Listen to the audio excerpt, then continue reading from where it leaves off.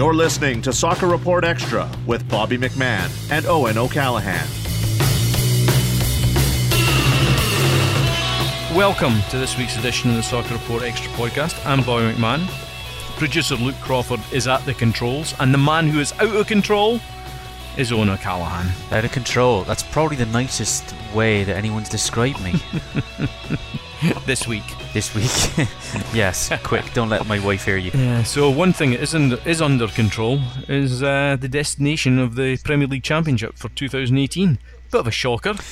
It was... If you can call a 13-point lead going into the weekend, turning that into a shocker. After I picked my jaw up off the ground, I got to analyse this a little bit, and we can clearly state that in terms of surprises, this is right up there. It's right up there with Real Madrid. yeah, Juventus, certainly. Barcelona, Roma.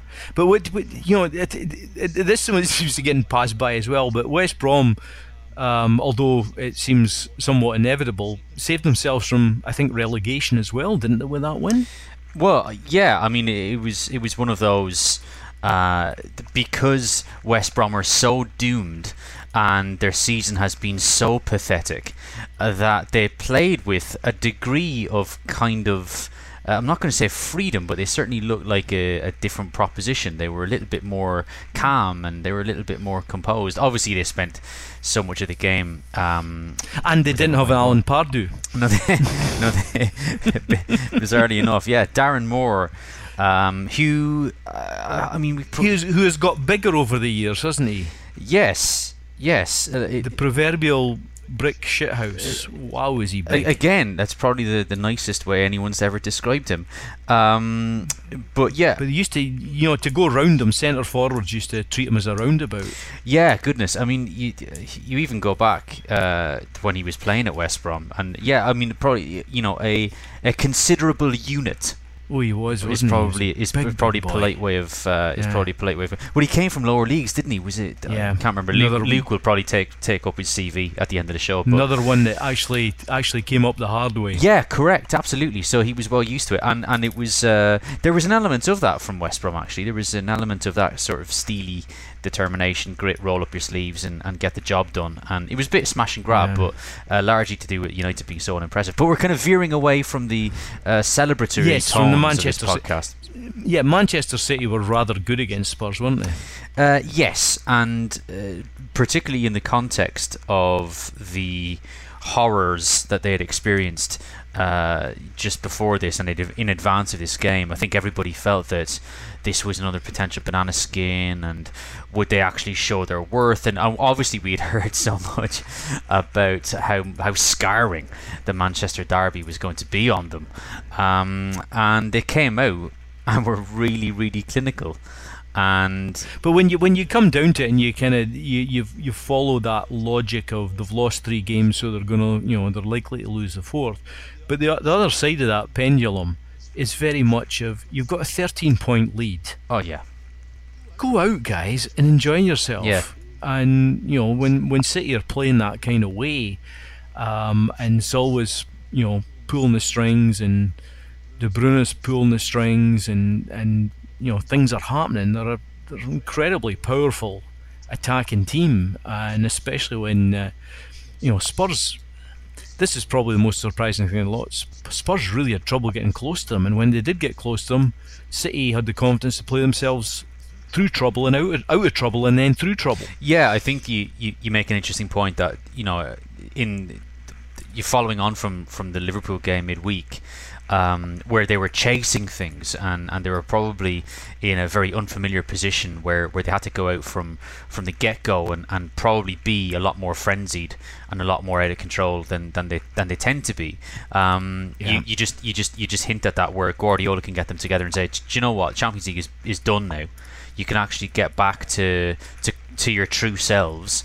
And that's really been the principle of Guardiola, hasn't it, for forever and ever, is that here we have an actual way of doing things that we trust and that we believe in, and we don't actually deviate from it. And if you're completely bought into how we operate, well then we're going to be okay. And there was an element of that against Tottenham. There wasn't that same sense of frenetic stuff that we've seen over the last while. It was that sort of level of composure and that kind of natural approach to the game. De Bruyne, as you mentioned, was really putting the strings. It seemed pretty effortless, and you got the feeling even from early doors that it was a matter of time before they were going to pick Tottenham apart. It actually seemed a little bit that Tottenham were expecting City to be sluggish. And in actual fact, City were very, very dominant and very, very comfortable. I think that the way the City started was so slick that Tottenham then from the get-go just really, really struggled to impose themselves on it. Harry Kane really was largely anonymous. They dealt with Dele Alli as well. But he still got the goal, didn't he? Did he not get all four of them in the game? So that's cheap Harry Kane humour. But the Eriksen goal just before half-time probably gave Spurs a little bit more hope than they possibly deserved at that point going into half-time, because once again, if you're looking at this being looked through a lens of psychology, here's Manchester City, playing some terrific football, particularly in the first half. Probably should have scored more than 2 goals, and then find themselves only a goal up as Eriksen breaks through, gets a bit of a lucky bounce off the knee, but goes in, and suddenly, here we'd go. Perhaps Manchester City could have been inclined to think, oh my God, it's going against us again, but it really didn't make much of a difference. And I think as well, even the nature of the goal, it was a horrible, ugly ricochet, and I think that does fuel you kind of walking in at half-time, particularly thinking against you. Everything is kind of collapsing here around us. This is just not supposed to happen this way. But like that, I think you could tell a lot by the celebrations at the end of the game, actually. And not that I'm a type of person to dwell on those details, but I found it that the fact that Guardiola's body language, his demeanour with his players, I think it was a reaction to the way that they had played in the game and the way that they had obviously recovered from a couple of setbacks, but recovered by just reverting to the standard approach that they've had all season, which really that's ultimately the biggest thing that Guardiola will look to. That the easiest thing to do, that in times of when there has been a setback, is you kind of go direct and you change your approach and all that sort of stuff, and you forget your true DNA, which is exactly what didn't happen against Tottenham or Manchester City, where here is how we go about games, we dictate things, here's our approach, and we're going to stick to it. And I think that's really what tapped into why Guardiola was so happy and so effusive at the full-time whistle as well. So if you look at particularly the fact that Liverpool have beaten them 3 times this season, the first game was influenced, I think, by Mane sending off. What's your sense of the other teams looking at this, going and say, okay, Manchester City have set the standards, they're on, was it something like ridiculous number of points, was it 87 points or something they're on just now? 87, they could have they've got a good run at Chelsea's record, which I believe is 95. They could set a record for goal differential, and they could easily set a new mark for goals scored in the season as well. So I think they've got that to keep on playing for, so there is some incentive. But looking back at that Liverpool performance, are other teams going to look at that and say, we've got to play like that, we've got to play like Liverpool and take the game to Manchester City, as opposed to sitting back and waiting for them to sort of break us down and hope that they have a bad day in front of goal? Or are you going to see as a combination of that and teams going out and spending more money to try and keep up with Manchester City? Well, I think that if you look at the teams around City and you look at how this season has played out, the only other club that will finish this season and think to themselves that it's been a positive, successful campaign is Liverpool. there is a kind of an upward trajectory. There's a positive atmosphere. How do you think? Do you think that's going to play out if should they come a cropper against Roma though? I still think so. I think that firstly, even talking to mates of mine who support Liverpool, one of the key things is they're not entering into that Roma clash with any degree of overconfidence, or they're not kind of marching into it and thinking that we're going to walk our way to a Champions League final. There's a kind of a bit of a humility here, and I still think that they feel under Klopp this has been. I think the defining thing about why they feel that way is that Manchester City have taken everybody apart so easily, except for Liverpool, and that Liverpool possess this kind of, I don't know, a little bit of a superpower where everyone else is struggling. Liverpool have this thing that they can kind of revert to, and they can use it as something to point to and say, yeah, listen, we've got in terms of a head-to-head with the best team in the league, we kind of got a number on them, and if even if things don't go according to plan in the Champions League, we've still got a really terrific season under our belts. Everyone's kind of feeling good. Klopp is feeling good. We've unearthed an absolute gem in someone like Mo Salah. We've got a really terrific way of playing, particularly going forward. We seem to have cracked things defensively. Maybe a couple more midfield acquisitions to flesh things out in the summertime would be fantastic, and we're kind of feeling our way out. We're in a good spot.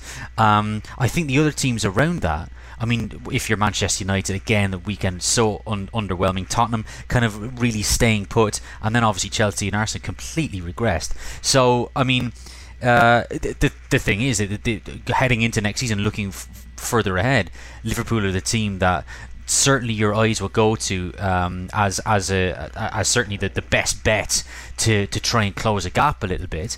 But here's my kind of play the devil's advocate a Sure. little bit on this. Look at the Liverpool, the 3 wins, the 4-3 win. Yep. Right. There was goals came, short spell. I think it was 1-1 right after half time. Suddenly it was 4-1. It moved very quickly. Yeah. City came back 4-3, but it was that boom, boom, boom. You go at the game at Anfield in Champions League, 3 quick goals again. Now the goals in the return at Etihad didn't come necessarily quite as quickly. There was the Salah goal, Yeah. and then I think you could look at the Salah goal and say that knocked the stuffing a little bit of Manchester City, but I think really what knocked the stuffing out of them was Leroy Sané's goal getting disallowed. Yeah. When it happened, I think there was a clear demarcation line between that performance in the first half and the second half, and Salah was kind of just capped that with a goal, and then Firmino scored the winner. But is that really a soft spot for City, or is that just Liverpool kind of capturing lightning in a bottle, being able to hit them? Because I would contend over these 3 games there was still large parts of it where Manchester City could have scored a barload of goals. Yeah, I'd agree with you, and I think there are other caveats as well. That, I mean, you look at Liverpool's season, particularly in terms of the individual performances. So you look at Mo Salah, you think, right, what's the likelihood of Salah next season being as good and as fresh and as surprising? Possibly defences next term would be a little bit more in line with keeping him a little bit more quiet. The same goes for their. Well, that's exactly what I think all teams that are successful have to watch against is there becomes a target on their back, and players begin. Obviously, the great players can rise above that. And Salah, I think, in terms of his close control and his coolness in front of goal, shows all the attributes you kind of look at as a player who's going to continue to be very, very effective. But you have got these other teams and these defenders working out how they're going to stop, whether it be Manchester City or Liverpool or Salah or whatever is next year. And lots of them will spend time during the summer, so it does open up the opportunity for somebody else to come up. But I would agree, I'm not sure there's anybody else that sits out there that's shown that capacity to be able to do that. The other thing I think we've got to take in consideration here is how many of these players are going to go to the World Cup across the top teams in the Premier League. How many of these countries are going to go deep into the World Cup, and how many players are going to come back absolutely knackered, because we've seen that time and time again. the difference a World Cup year can make to the performance of individual players and the knock-on effect to teams. Yeah, completely. And but I think that as well. Going by this season and particularly performances of late, I mean, Liverpool could easily finish the season as runners-up, and depending on Manchester City's mindset, you would think that they will retain a very high level of professionalism and probably now try and seek the records and try and rack up the goals and rack up the points. I mean, Liverpool could finish as runners-up, and you look at a runners-up in a title race and potentially a Champions League final appearance. I mean, in terms of this club and where it's at, and we just spoke a couple of weeks back about how seasons play out. That Manchester City result goes the other way, Liverpool are eliminated at quarterfinals, and suddenly the season gets a bit deflated, and they may finish, as far back as fourth, where we don't know. Suddenly the timing of a season, the timing of a really positive result, and those press conferences and the post-game moments and all of the journalist questions become a lot more easier to, and more importantly, and Summer does the too. Fans coming in. And more importantly, those fans coming in through the turnstiles are actually leaving at the end of games thinking, you know what, finally, for the first time in a long time, we're walking out here with our heads held high, our chest sticking out, and thinking about the possibilities, and not just domestically. So, and again, you put it in the context of that other top six. That's a really impressive position to be in, given just how kind of stuck in the rut a lot of those other clubs seem to be. But as you said, I mean, interesting summer World Cup in terms of acquisitions and recruitment, and also. Klopp obviously seems very, very confident that those standout players will remain at Anfield, which I'm sure they will, given the fact that this season's been so positive for everyone involved. But you don't know how it plays out elsewhere. You don't know at Manchester City if somebody like Kompany decides to step away, if they lose Aguero from the squad. Again, we've talked about that before. Certain personalities you lose in the dressing room, and that transition in itself may be problematic. But I think definitely kudos to City. They've been very impressive. And we talked about it on last week's podcast. The distance that they've cantered to a Premier League title by is absolutely astounding, really. And when you put it in the historical context, there's a reason why very, very few clubs have managed to achieve this down through the years.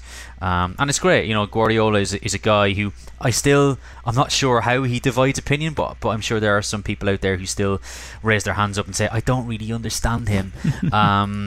But he's done it repeatedly now, and it's a science. Everywhere he goes, it may be intimidating and intensive for a lot of people, but my God, has he got the results. Yeah. So that brings us to the end of part 1 of the podcast. We'll be back with part 2 and looking at possibly the biggest collapse of the weekend, Southampton against Chelsea. You're listening to Soccer Report Extra. Keep up to speed with the podcast and get all the latest news, musings, and rants from Bobby and Owen by liking us on Facebook at Soccer Report Extra. Now, back to the show. The early Saturday morning game, Southampton-Chelsea. Southampton struggling to get out of the relegation zone. Chelsea, I think it's fair to say, are just generally struggling. I think as part of the results in 2018. Southampton 2-0 up and looking pretty good value for the money. Complete and utter collapse. What the... does this team not want to stay in the Premier League?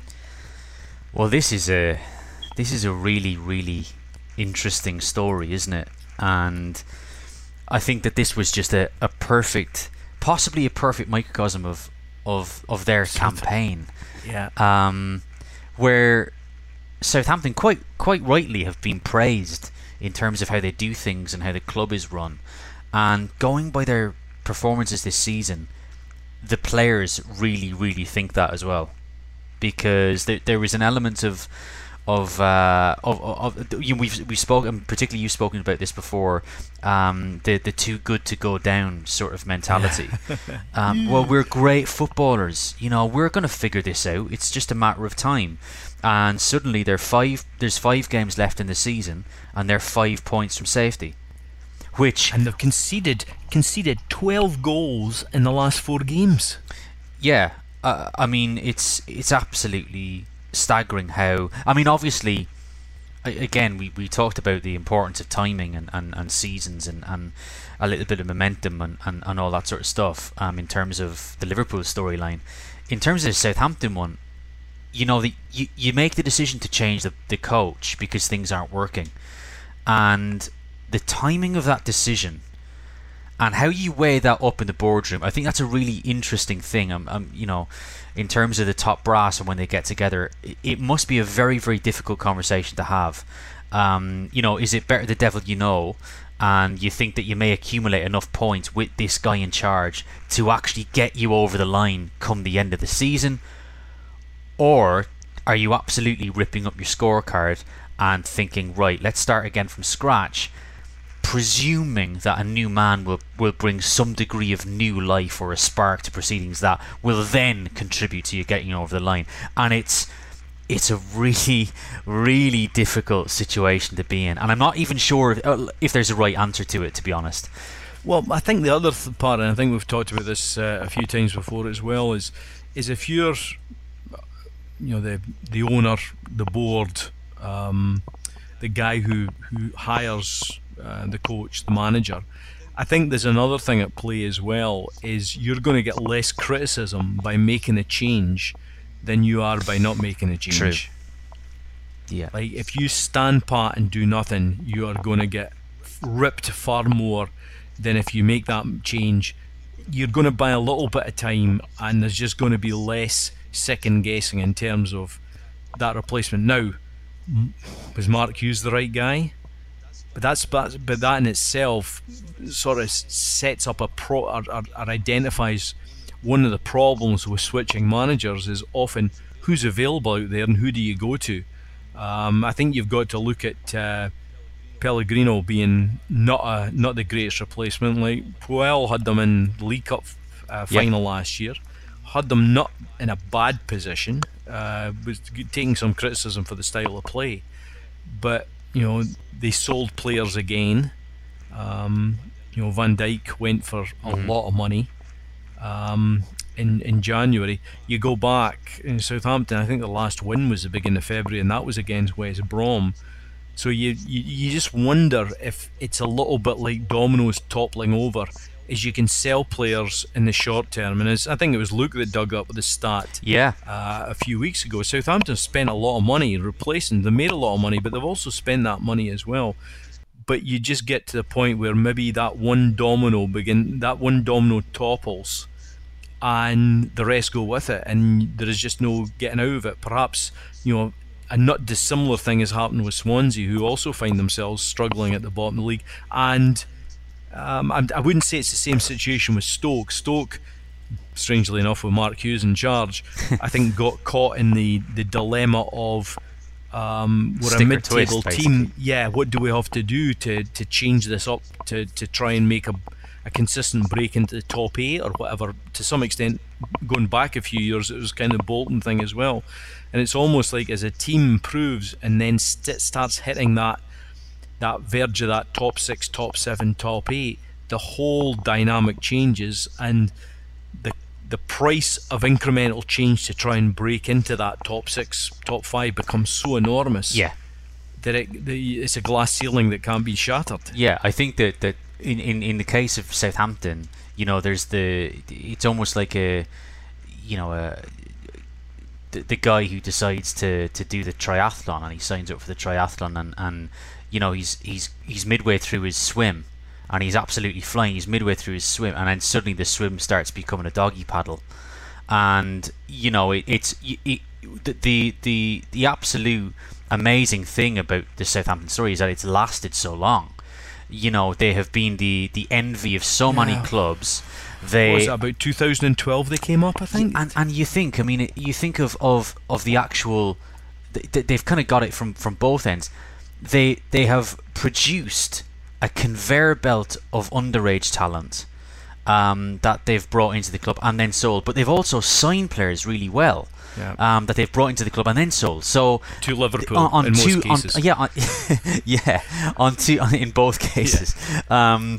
On both fronts, in terms of the strength of your recruiting, you're being picked off, and simultaneously to that, even when you're giving a platform to good managers, the same thing is happening to you. Yeah. And I think that it comes a time when the level of the strength of the tide that you're swimming against just becomes absolutely overpowering, and like that, you're not going to replace a Van Dijk with a Van Dijk. No. You're not going to replace Mane, a Mane or whoever it is. Ultimately you're left with a Shane Long up front who can't score goals, who's leading the line for you. Or you basically, I'm not sure what their stats are in terms of their goals. Is it 7 is their top scorer this season? I doubt it'd be very much more than that. Yeah, I mean, which kind of says it all. And now you're not that they ever had a striker that was particularly successful in front of goal, but I mean they did have other contributing elements in that team.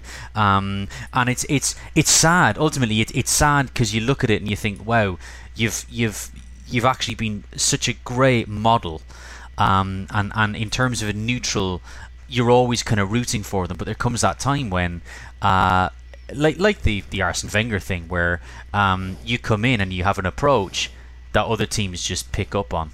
Yeah. And whether or not it's in Wenger's case, they look at your coaching and what you've brought and they take aspects of that, or if it's a Southampton model where they just effectively have richer clubs and they buy your players and they buy your manager and they buy your all that sort of stuff, and then you're really, really left treading water effectively. And I think you make a good point there, Owen, in terms of you look at foreign teams and the ability for Premier League, because of their money, because of the size of the TV deal, to go out and pick off these players and go and essentially pick pretty much like 98% of the players in the world. If they wanted them, they could go and buy them if they could.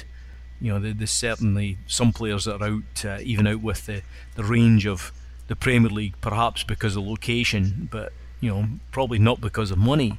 So you've kind of got that going on. But Southampton, I would suggest, have become the homegrown kind of foreign feeder team, if you get what I mean. They're in the Premier League, so they're actually testing players and giving these. It's not like Celtic, they're up north, and part of Celtic's business plan is they know that, and other teams in Scotland as well, is they're given the chance to foreign players to be in the shop window and maybe making it a little bit easier to move to England, whether it be the Premier League or the Championship.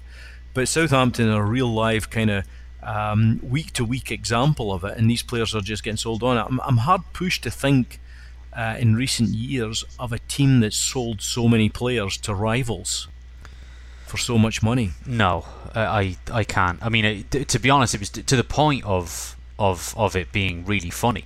We mentioned the Liverpool thing earlier. It got to the stage where it was a little bit ridiculous.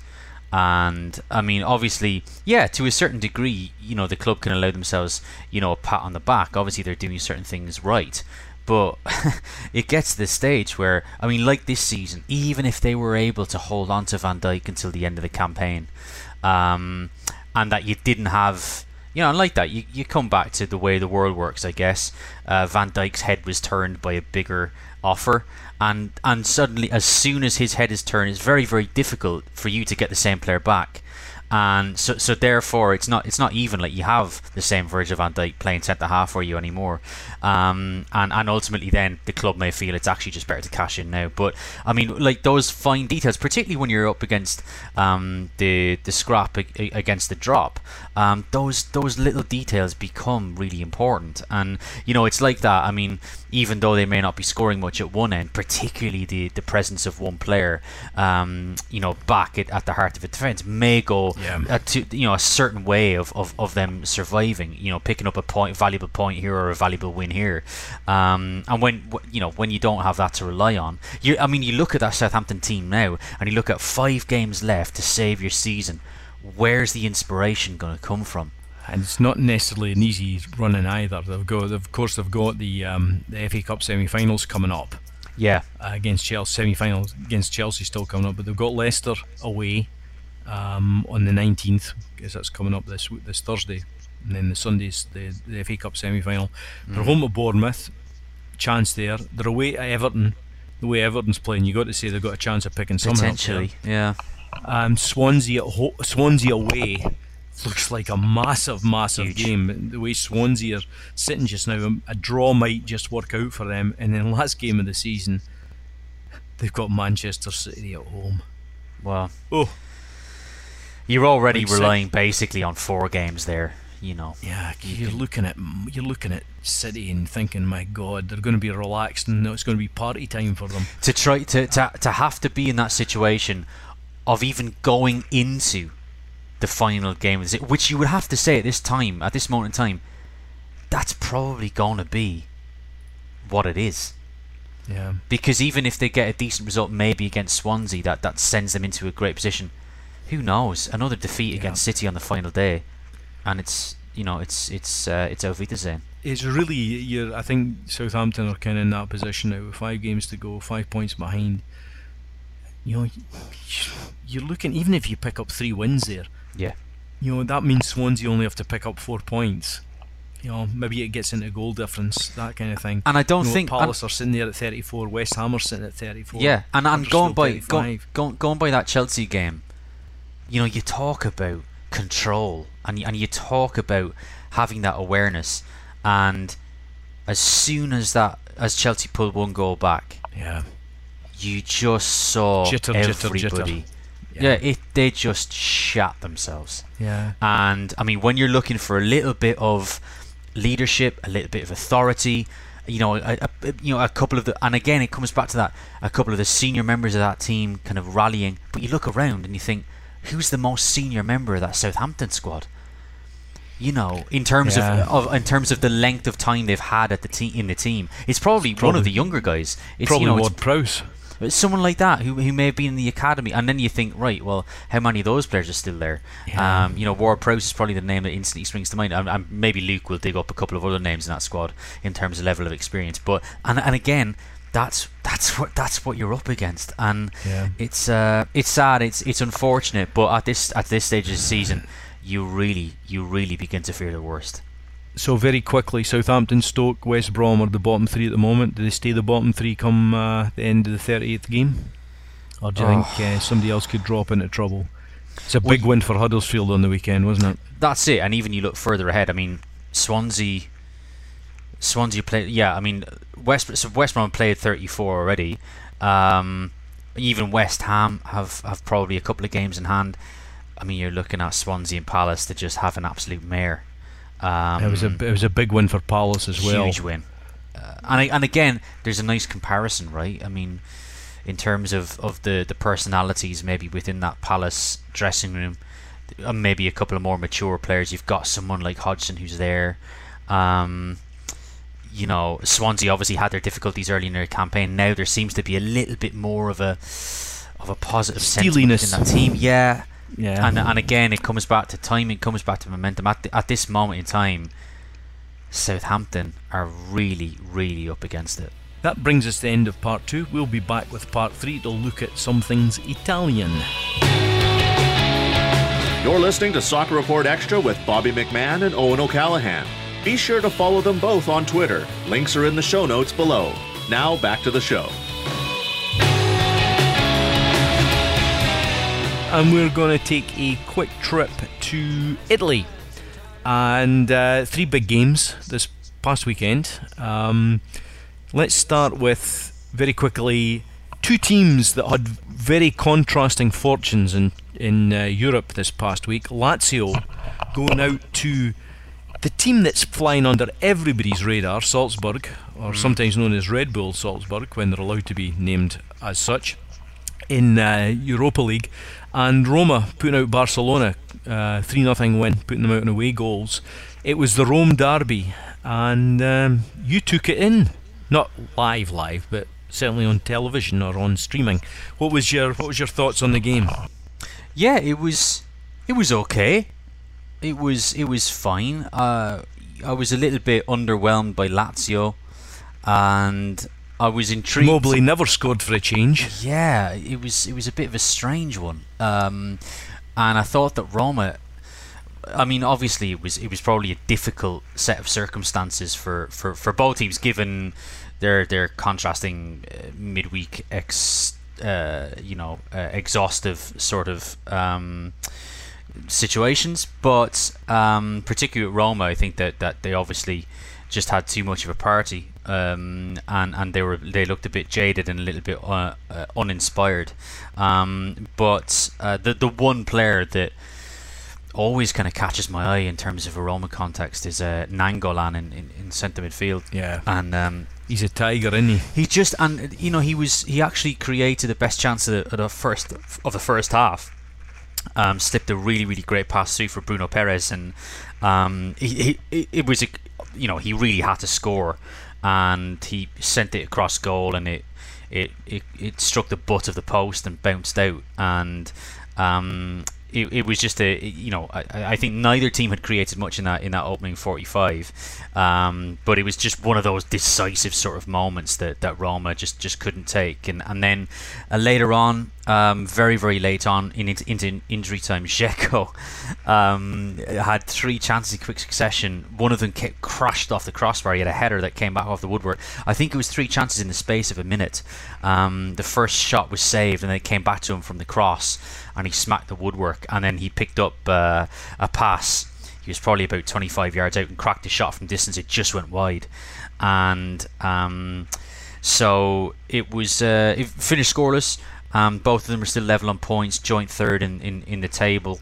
I was intrigued to just catch more of a glimpse of Roma domestically to see what they were about. But probably timing was a little bit unfortunate. They, given the week they've had, they may not just have been firing on all cylinders. But Nangolan was definitely that standout personality on a pitch. Not to say that he played a perfect game or anything like that, but in terms of an eye-catching player, one of the few, I think, for Roma, to be honest.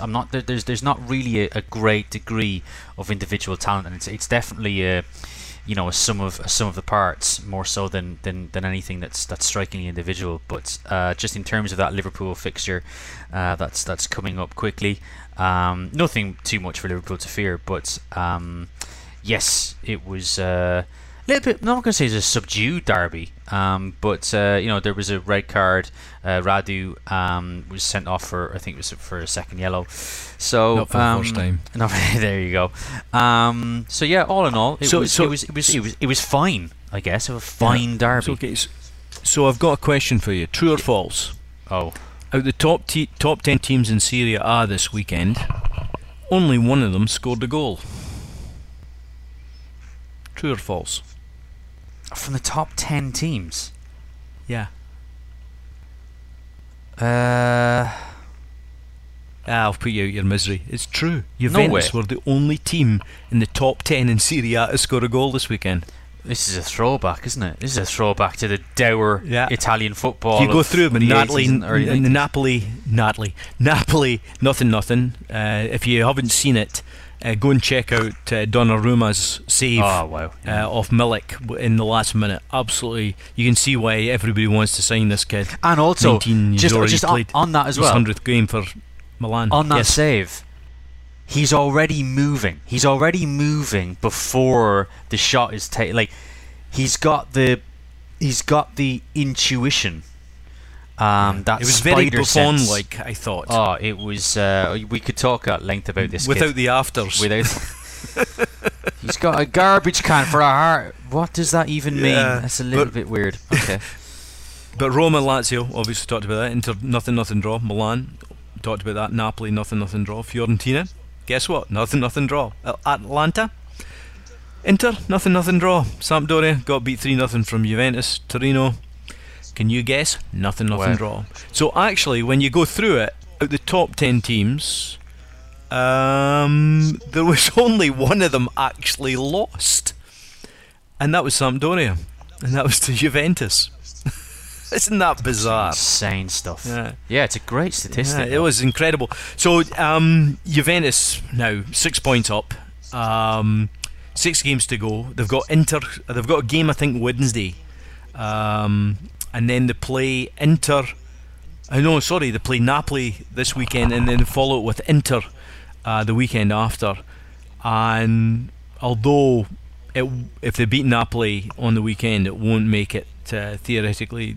They could still get caught, but that would increase the lead to 9 points. But even at 6 points, Napoli just have to win next weekend, or it's gone for another year.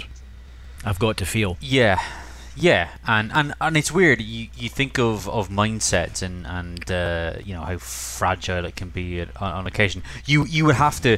I mean, I think Sarri is probably looking at the Napoli dressing room right now and thinking, have they already lost it?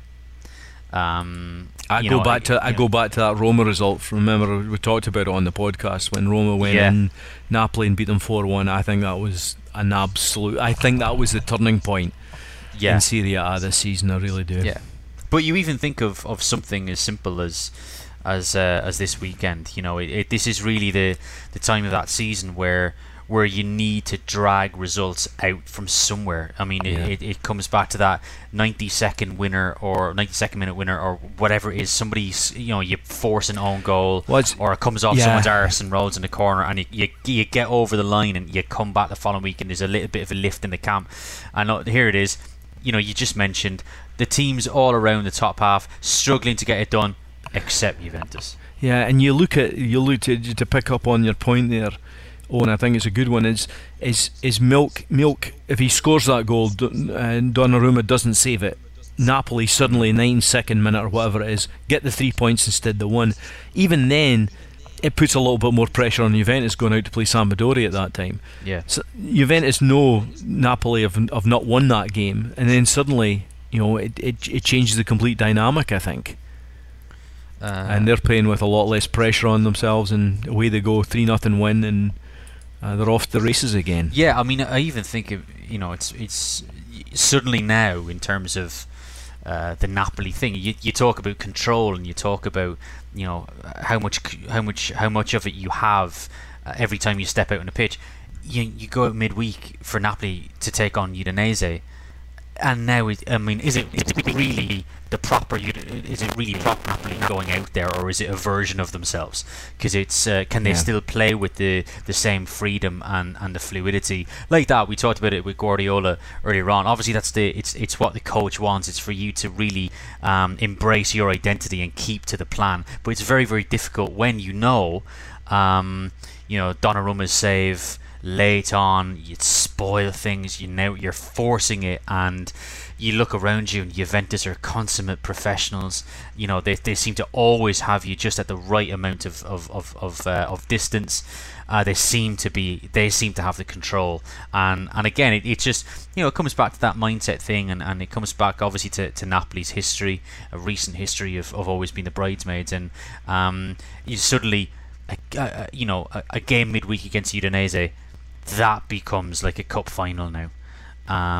It's just to keep them in the race, just to keep things ticking over, and all of those games take on such a massive degree of importance. Yeah, that brings us to the end of part 3. We'll be back with part 4. We'll call in producer Luke Crawford, the voice of truth. We'll be back in a couple of seconds. You're listening to Soccer Report Extra. Keep up to speed with the podcast and get all the latest news, musings, and rants from Bobby and Owen by liking us on Facebook at Soccer Report Extra. Now, back to the show. Welcome back to the wrap-up of Soccer Report Extra podcast. This is where we call in producer Luke Crawford, who's been diligently researching everything we've told you to make sure it's actually correct, which is a kind of nice part of the show, isn't it? So you actually walk away knowing that we're not a bunch of liars. It's actually true. What you got for us this week, Luke? Well, we were speculating, I say we, the royal we. Bobby, you were speculating that West Brom could have been theoretically relegated with a loss at the weekend. So technically, no. But it was pretty. It would have been for goal difference, because Swansea was 33 points after 33 games, negative 19 goal difference. West Brom with a loss would have been minus 26 goal difference at least, if they had lost to United. And Crystal Palace, they're sitting at 34 points on 34 games played. West Brom caretaker manager Darren Moore, yes, well traveled, consummate pro. Started out 92 to 95 at Torquay, 95 to 97 Doncaster, 97 to 99 Bradford City, 99 to 2001 Portsmouth, 01 to 06 West Brom with 104 appearances and 6 goals there, 06 to 08 Derby, 08 to 10 Barnsley, 10 to 12 Burton Albion, and even made 2 appearances for the Jamaican national team from 99 to 2000. He has been doing the circuit, hasn't he? Good old Daz. Yeah. Then we were talking about some Premier League stats and what kind of records could Manchester City claim with a successful end to their campaign this season. The most wins in a season was by Chelsea in the 2016-17 season. They won 30 games. City has got 28 wins with 5 to play. Chelsea also had the most points in a season. They had 95 points in 2004 and 5. Manchester City is at 87 points with 5 games to play. Most goals scored was 103 in a season for Chelsea, 2009 and 10. Manchester City is currently at 93 goals with 5 games to play. And the best goal difference was a plus 71 achieved by Chelsea 2009-2010. Manchester City is currently at a plus 68 goal difference with 5 games to play. So all of those are achievable with 5 games to go. Not looking good for Chelsea in the record standings, is it?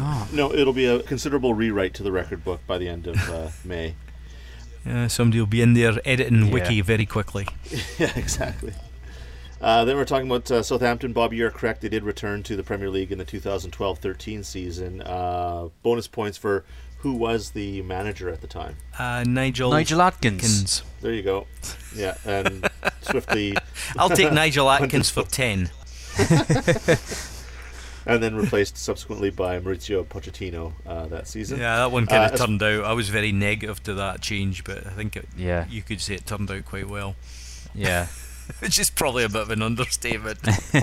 Southampton as a feeder club for the Premier League is kind of one of their ongoing themes. And as far as who the longest serving Saint is, I think it would probably be Ward Prowse. Started out as a youth 2003 to 2011 and made a senior debut in 2011. Another is Sam McQueen, who was also a youth with Southampton from 2003 to 2014. And then I think the longest serving foreign player is Dusan Tadic from 2014, but I could be wrong there. I remember when Tadic came from. I think he came from the Dutch league, if I'm not mistaken. Yeah, was he signed in the same window as Pelle? The two arrived at the same time. Yeah, I think he was. And Tadic, he's one of these players, and maybe we can get into this maybe post World Cup when we've got maybe a quieter week. But I just find him so infuriating because he's obviously got so much talent. But he's so inconsistent. Yeah. And at times he is so lazy. Yeah. Just drives me nuts. He had an impressive record playing in Holland, where he played for Groningen from 2010 to 12, made 72 appearances, 14 goals, but a 2-year stint with Twente from 2012 to 2014, 70 appearances, 29 goals. Yeah. So the curse of the being good in the Eredivisie and not very good in the Premier League. Mm-hmm. Yeah, it happens. His Southampton stats, 129 appearances, 18 goals. Drops off considerably, doesn't it? Yeah. The last stat I had here, just that Napoli could have had 80 points with a win, and if the Juve game had not completed at that point, Juve was only on 81, so you could, yes, Bobby, I guess you could say that had Napoli been able to achieve a win at Milan, that they could have put the screws to Juve, but not that much. Yeah, exactly. The story of that bloody club. Close, but never close enough. Well, that brings us to the end of this week's Soccer Report Extra podcast. We will be back next week, and we hope you can find time to join us. Thank you very much.